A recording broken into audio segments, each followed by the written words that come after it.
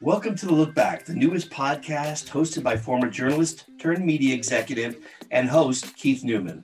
The Look Back provides insights, tips, and maybe a few laughs during a free-flowing conversation on that roller coaster ride that reflects the past, present, and future of the Silicon Valley and tech economy. Hey, so welcome to The Look Back. Look who we have here, Kathy Kolder.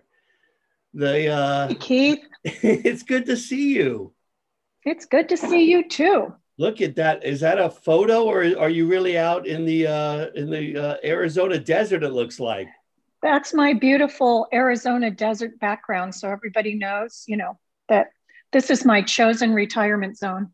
Kathy, I don't know, man, that looks almost mind-altering kind of stuff out there. If you get a sunset like that, that's beautiful. You are too. It's great to see you. It's been too long. You're moving down to Arizona. But hey, for the people who we're going to share this with, let me do a quick setup for you about a little bit of background, and then we'll get into some Q&A. Is that okay? That's great. So I always call you, Kathy, the queen of computer retailing, going back to my days at Computer Retail Week and CRN. Obviously, as a co-founder of Fry's Electronics back in the 80s. You had some tech industry experience prior to that, and joining with the Fry's family who were into groceries and didn't want to go into groceries.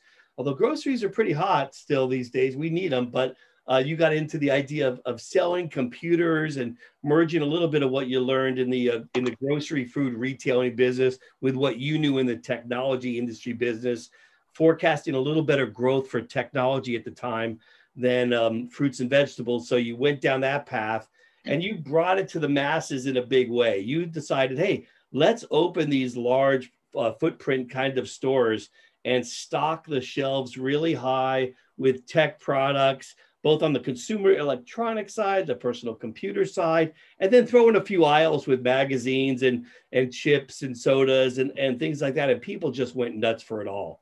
You located in the epicenters of where a lot of the high-tech industry were opening up, which was a lot of Silicon Valley, but also transitioned across the Bay Area to Southern California and on and on.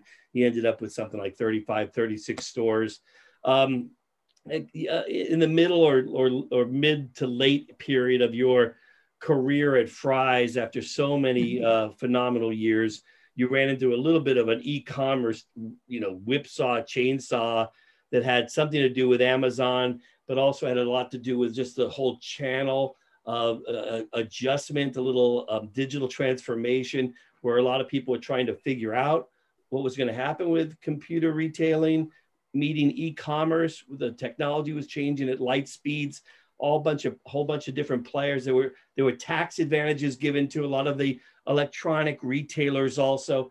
Anyway, I'm getting a little bit long-winded with my intro here, but there's so much to cover in your industry. I guess let me bring it to a little bit of a close and get into our discussion. All of that said, you stepped out of the business. What has it been, a year or two ago? 2 years. You stepped out, but just recently, Kathy, and it's coincidental. I mean, I wanted to talk to you for a while for this podcast, but you're a hard woman to pin down with all those tea times. But I wanted to say, I know it was a little bit challenging for you because of the announcement to shut down the stores.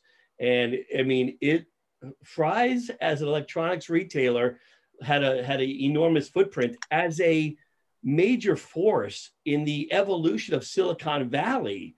It had a huge footprint. So it wasn't just like, oh, we lost a chain store of some limited note. Everybody knew who Fry's was, and not only in California, and not only across the country, but worldwide. You changed the world of computer retailing and the adoption cycle of computers being bought, but also how they were sold. And it's phenomenal. So catch me up. First of all, how bad did I screw up that background, and how are you doing? So that was so sad for me to see Fry's go, and just in a real personal and I think iconic way. Because as you mentioned, Fry's was iconic for so many years. I think we were the first ones that were really focused on selling to the techie customer. And we were selling to the techie customer before people realized what that meant. And when we started, the chips to chips motto we had was really embraced. That was when everybody sat around eating potato chips and building their own computers. And that's how we got in there. And so I think that's why we became known Nerdvana for a long time. And I think you jumped around over to where, kind of why things progressed like they did to the close down. And I think, sadly, we didn't anticipate that there would be these tax breaks that never even the playing field for a long time. We bought Siberian Outpost and Egghead back in 2001. That's right. Both of those. Yeah. And those were both located in states where we did not have stores. And we made the conscious decision to close them and bring them in to be part of Fry's and Fry's.com, that would be what eventually became Fry's.com. We kept SiberianOutpost.com and Egghead.com for a long time. But we anticipated the government evening out the tax. We didn't think that the states would want to keep that loophole open for so long.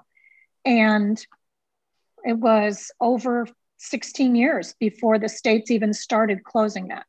So that's a long time to be 6 to 10% disadvantaged on products that have less than that as a margin. Yeah. So I think that chipped away at the sales for years and years, and so I think if we made one miscalculation, it was in not keeping those entities separate, in keeping them so that they could have competed on a level playing field. And I think, but I don't think retail was going to last forever anyways. I mean, you look at it even in grocery stores, people still buy a ton of groceries in person, but I think if you go in any grocery store today, you're bumping into all the people that are buying the shop carts, and you can barely get through some of the aisles because everybody's shopping online.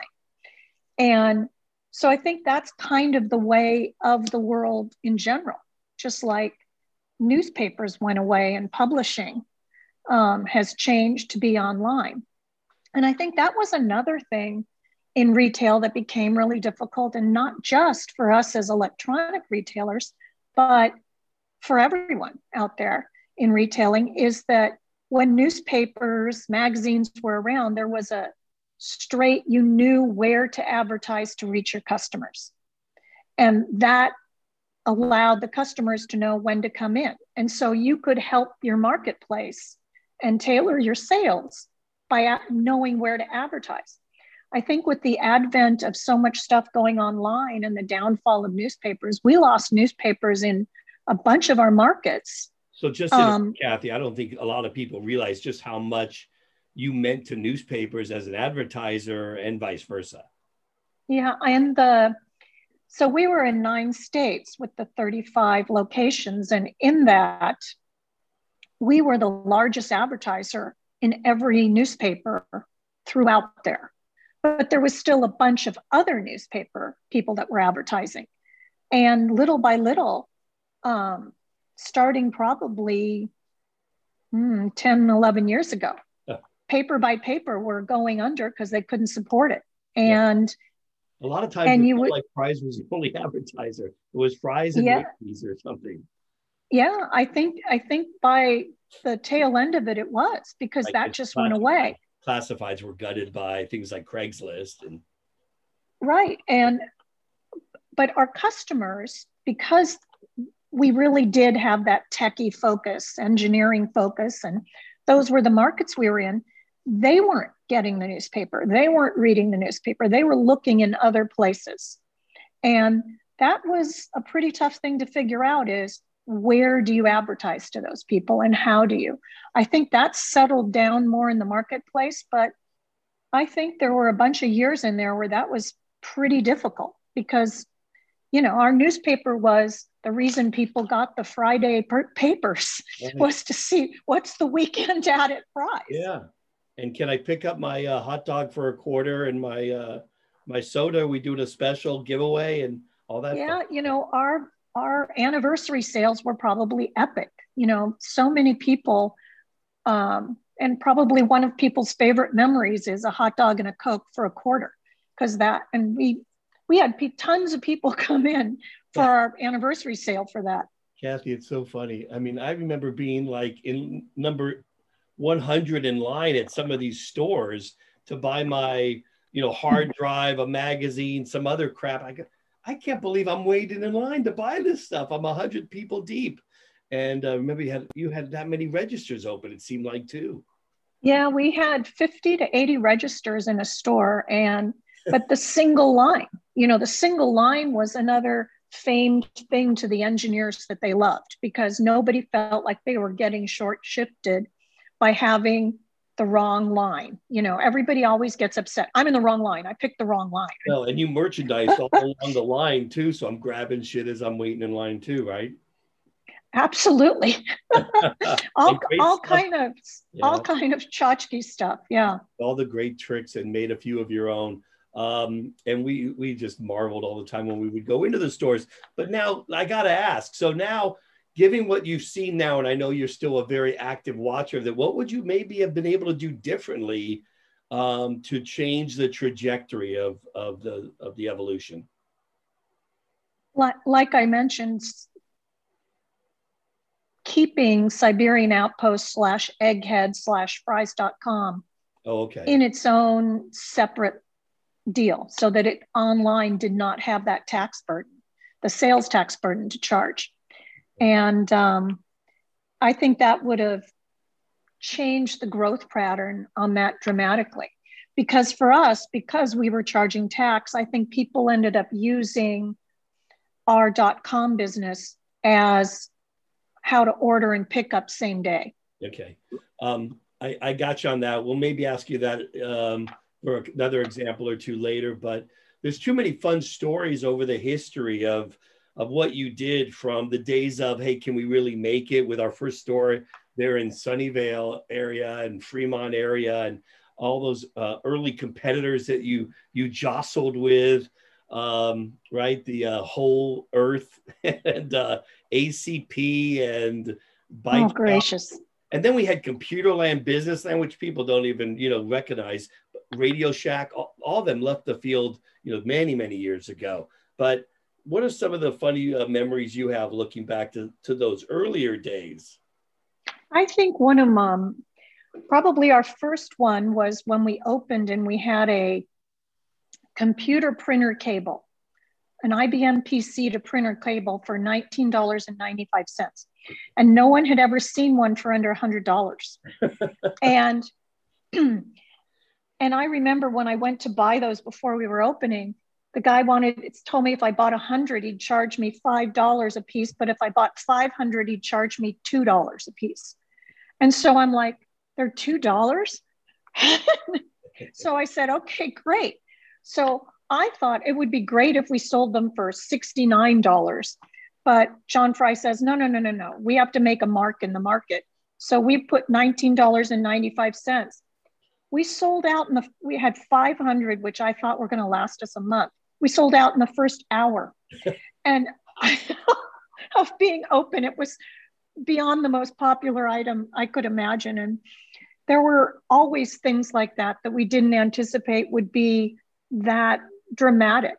You know, I know our diskette sales in the early days were legendary because these were all consumables that people went through so fast. And so we would suddenly have hundreds of people coming in with an ad for an item like that. Yeah.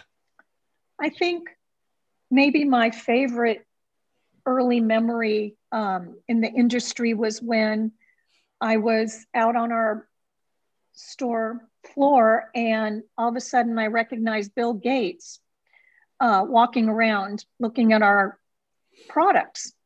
And so I walked up and introduced myself because I had never met him. Right. And he's holding a copy of C++, and he says to me, "So what are you doing with these?" And I said, "Well, selling them." He said, "No, you're selling more product in this location than I'm selling in 100 or 200 other locations for some of the chains." Right. He says, "Why are you selling so many? Who are you selling them to?" And I said, "Individuals." And right then it was a kind of lunch hour time. Two guys walk up and each grab one, and a third person walks up, and there wasn't another one on the shelf because Bill was actually holding it. And he, I have a feeling how this goes. And so the customer's like, "Do you have any more?" And I said, "Well, we're waiting for our shipment. It should be here later today." And so I turned to Bill and I said, "Well, you're probably not going to buy that, are you? Can I sell it to him?" And the customer says, "Will you autograph this?" And Bill said, I'm not sure I've been asked for an autograph before." And he autographed his C++ copy. And can you imagine? Yeah, that was the early days. We would have people just wander in. Well, it's funny too, because there's a level of, I said at the beginning, how you educated the industry, you educated the executives of their own companies. And I know you have a lot more stories because of our history where you could talk about, the Apples of the world and all the IBM and just all the computer makers. And they came from international as well to basically learn computer merchandising from you and from Fry's. And I got to tip my cap because a lot of people don't realize you ran the merchandising buying for Fry's early on and did a lot of that and ended up doing about everything at the company over time also. Yeah, that's how you define entrepreneur, I think. Yeah. is you do all that. Yeah, in the early days, nobody really knew how to package stuff because they were only used to having a business land or computer land where people would make an appointment, go in and buy a computer, and then the computer service person would come and install it for them. Even though it was a personal computer. Right. So people didn't even know that boxes needed to look like something. So I worked with everybody in the early days to put packaging together. I told the printer people, no, I want to put these out on the floor in their packages so people will buy them. And today it seems completely normal to walk in and pick up any of that. But that probably took 8 or 10 years. The first 8 or 10 years, it probably wasn't until the mid 90s that people were used to knowing they needed retail packaging so the customer knew what it was. Those early days, Kat, there were a lot of Ziploc bags with little Post-its on them with pricing and shit like that. We had to print our own labels. It made supply chain management kind of a challenge too. Well, and when we bought the chips, all the components to buy things, there was no packaging and everything. We did our own packaging on those for years, where we had people just sitting with the tiniest little baggies stapling on price tags. There's so many great stories, Kat, so many memories. How about in that period of time where, you guys ruled both Comdex and CES as a player in consumer electronics, as well as computer technology stuff. What do you think about in terms of that period of time? Well, that grew from our customers really felt confident in buying other electronics from us that once they had bought a computer from us, especially because when we were originally selling monitors that people could then put together and use to watch television, that was a big change in the industry. And getting our consumer electronic manufacturers to realize that we needed integrated items that could cross over was a great thing that happened in the industry. And so we would go to CES and Comdex and meet with everybody to try and figure out. They would die to meet with a buyer, and then, oh my gosh, if I get to meet with Kathy and John or Randy, and but there was quite the demand for your time on your schedule, because like you said earlier, you represented a significant percentage of their sales, but they also had more flexibility to try things with you versus some of the other. Right. A lot of with you, yeah. We started with what I call demo days early on, where we would invite the product managers and the people who had designed the products to come in and show it off and demonstrate it. And eventually we were running them over, live streaming them to all the stores, where they would come in and ask questions. But we had hundreds and hundreds of people come in to find out about all the new products, first hands-on, see how it worked, because for them, they weren't at CES or Comdex. They didn't have that ability to see the latest and greatest tech. So we would show it off in the stores live by the people who had designed it. And that was a real popular thing for many years. Yeah.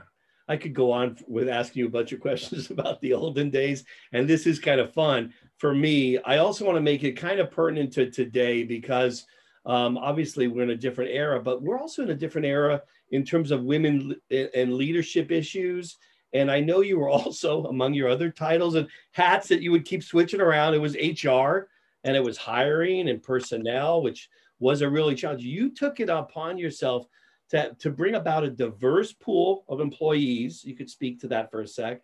And then also you as an executive female in retail, early days of tech. I mean, when people don't recognize it was probably a rare day when you had an executive meeting, there was another woman sitting across the table with you to negotiate a deal. And pretty much for most of my career. Yeah, I can only imagine. And then what are you seeing changing today? So give me some thoughts on that. So speaking to the diverse populace, we hired all kinds of people who were new in the country and had work programs with a number of agencies that would allow new immigrants, and mostly the refugee immigrants from war-torn countries that had come into the US, to work for us. And I worked with a lot of the different State Department people on those things to bring them in and train them so that they could gather skills and, create a life in America. And it would just create diverse workforces in all of our stores. And I think at one time in one of our stores, we had 57 different countries represented among 300 people. And this is probably in the 90s, right? Yes, in the 90s. Yeah. Amazing.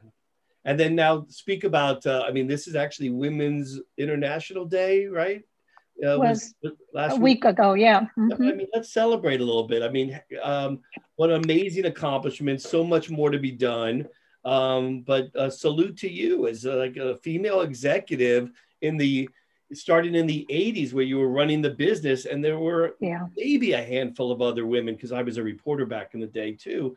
Maybe there were a handful of other women that were running their own companies. What was it like? Give me a picture of how you would use it to your advantage, or how it became a disadvantage too. I think one of the things I always tell women is humor is the best advantage, because a lot of times you can ruin the business relationship by talking straight out about how rude or obnoxious or awful comments would be. Yeah. Whereas if a lot of times if you used humor, you could help educate and gain the respect of the people you were talking to, so that hopefully the next time they dealt with a female, they would consider them an equal, more or less. And I think I worked very hard at knowing that I had that role and that placement, because it was true. Most of the people I dealt with, there was not a woman in the room. There was not a woman in their executive ranks. A lot of the tech companies didn't have a lot of females for a really long time. And so I was always talking to people. And I think when things would get maybe too off color, I would just stop meetings and say, if your daughter was here, would you want to be saying these things? And if you would, I don't really want to be in this meeting.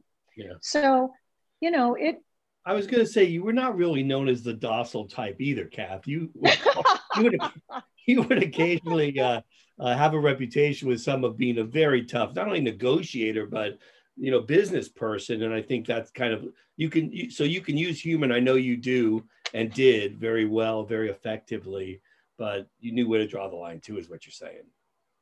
Absolutely. Yeah. Absolutely. You had to. And, you know, we had a lot of women we brought through the ranks a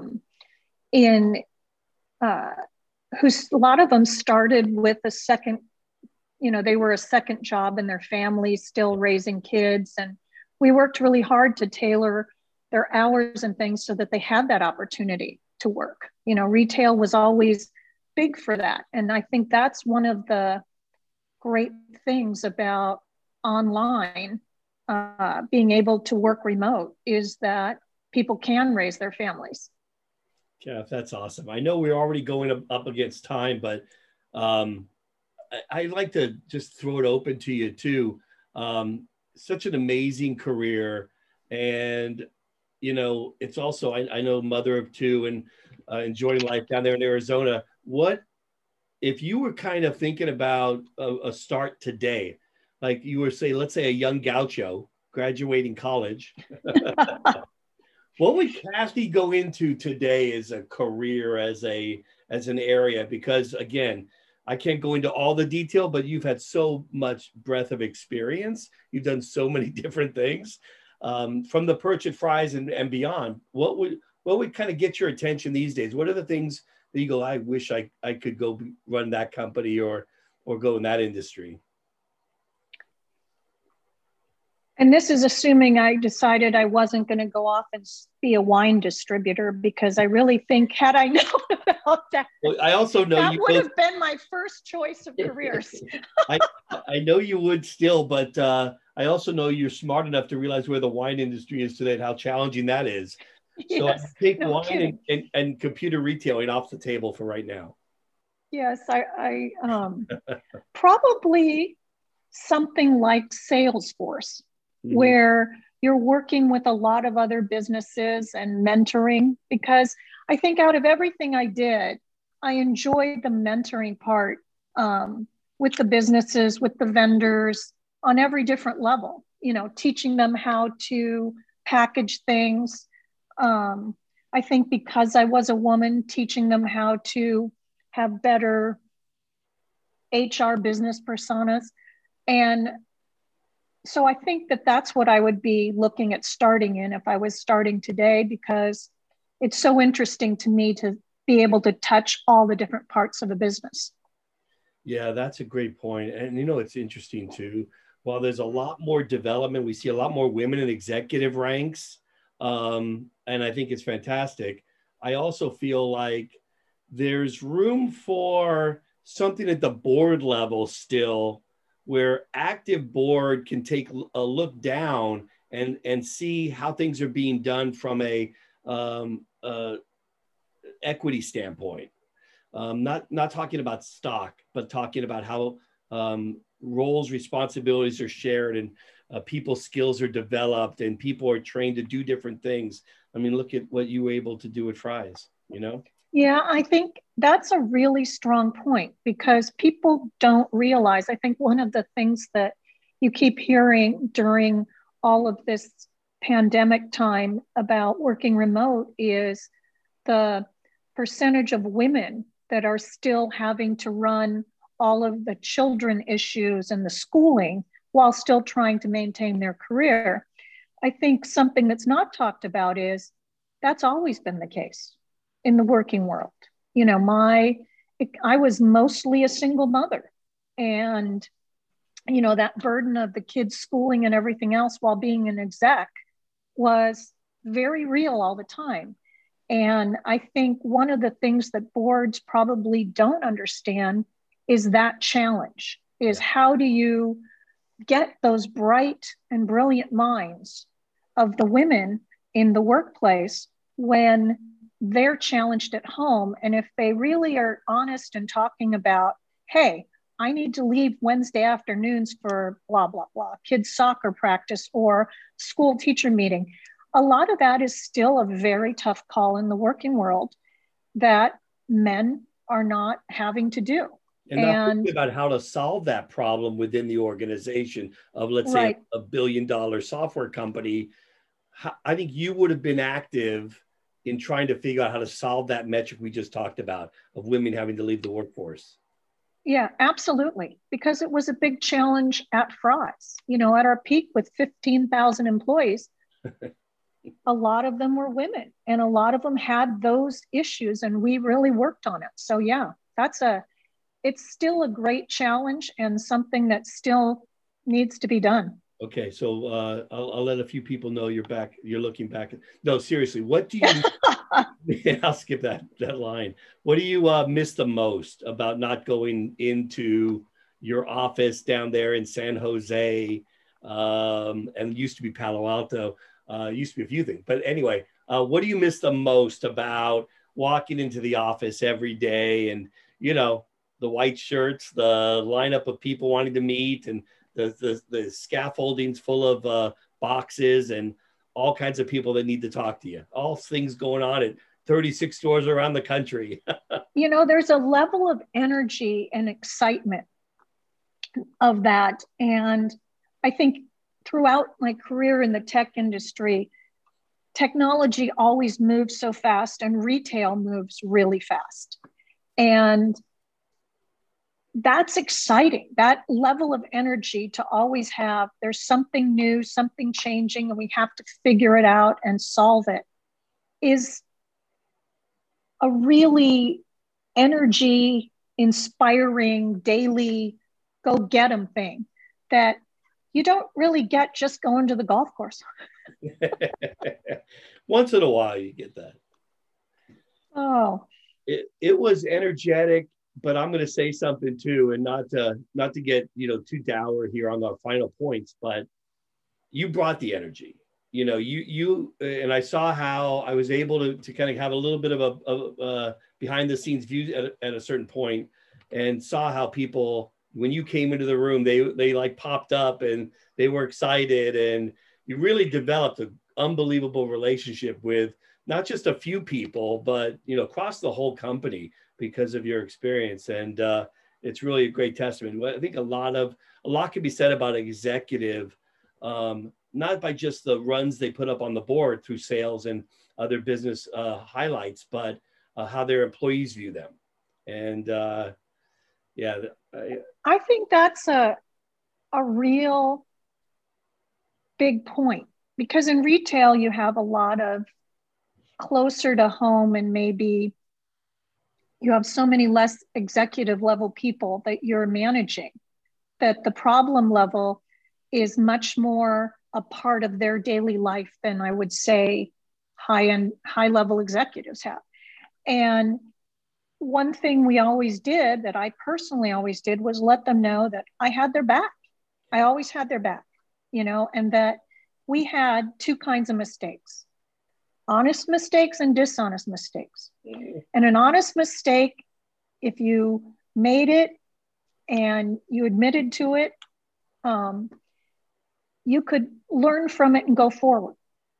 Now, there might be training, there might be other things that might happen, but you would go forward.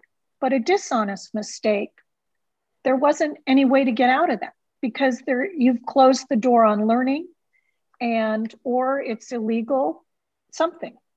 So for our people, it allowed them to realize that mistakes are going to be made, and let's be honest about it and grow. And I think that gave me a different reputation throughout the company. Yeah, I think so too. Our next episode with Kathy, it's going to be called Dishonest Mistakes. And we're going to dig into all the stories. No. because there is boy. some there. But, yeah, there's stories. I don't know. We may have to save that for Hollywood to come interview you or something to get that story out. But Kathy, I think it's on reality TV now. Is it? It should be. Everyone always joked there was going to be a movie that focused on fries. I still haven't seen it, and I'm too busy still to write it. But I just want to say thanks for your time. Always great to catch up with you, and I hope we can tee it up soon and maybe do this again as well. Yeah, enjoyed it, Keith. Thank you. All right. This special podcast series is sponsored by Estrella.com. If you need cap table software, check them out at Estrella.com. And SaaS Max, for those SaaS companies looking to build the optimal channel of partners and resellers, leverage the best platform out there at SaaSmax.com. Check out articles, podcasts, and subscribe and share at www.newmanmediastudios.com.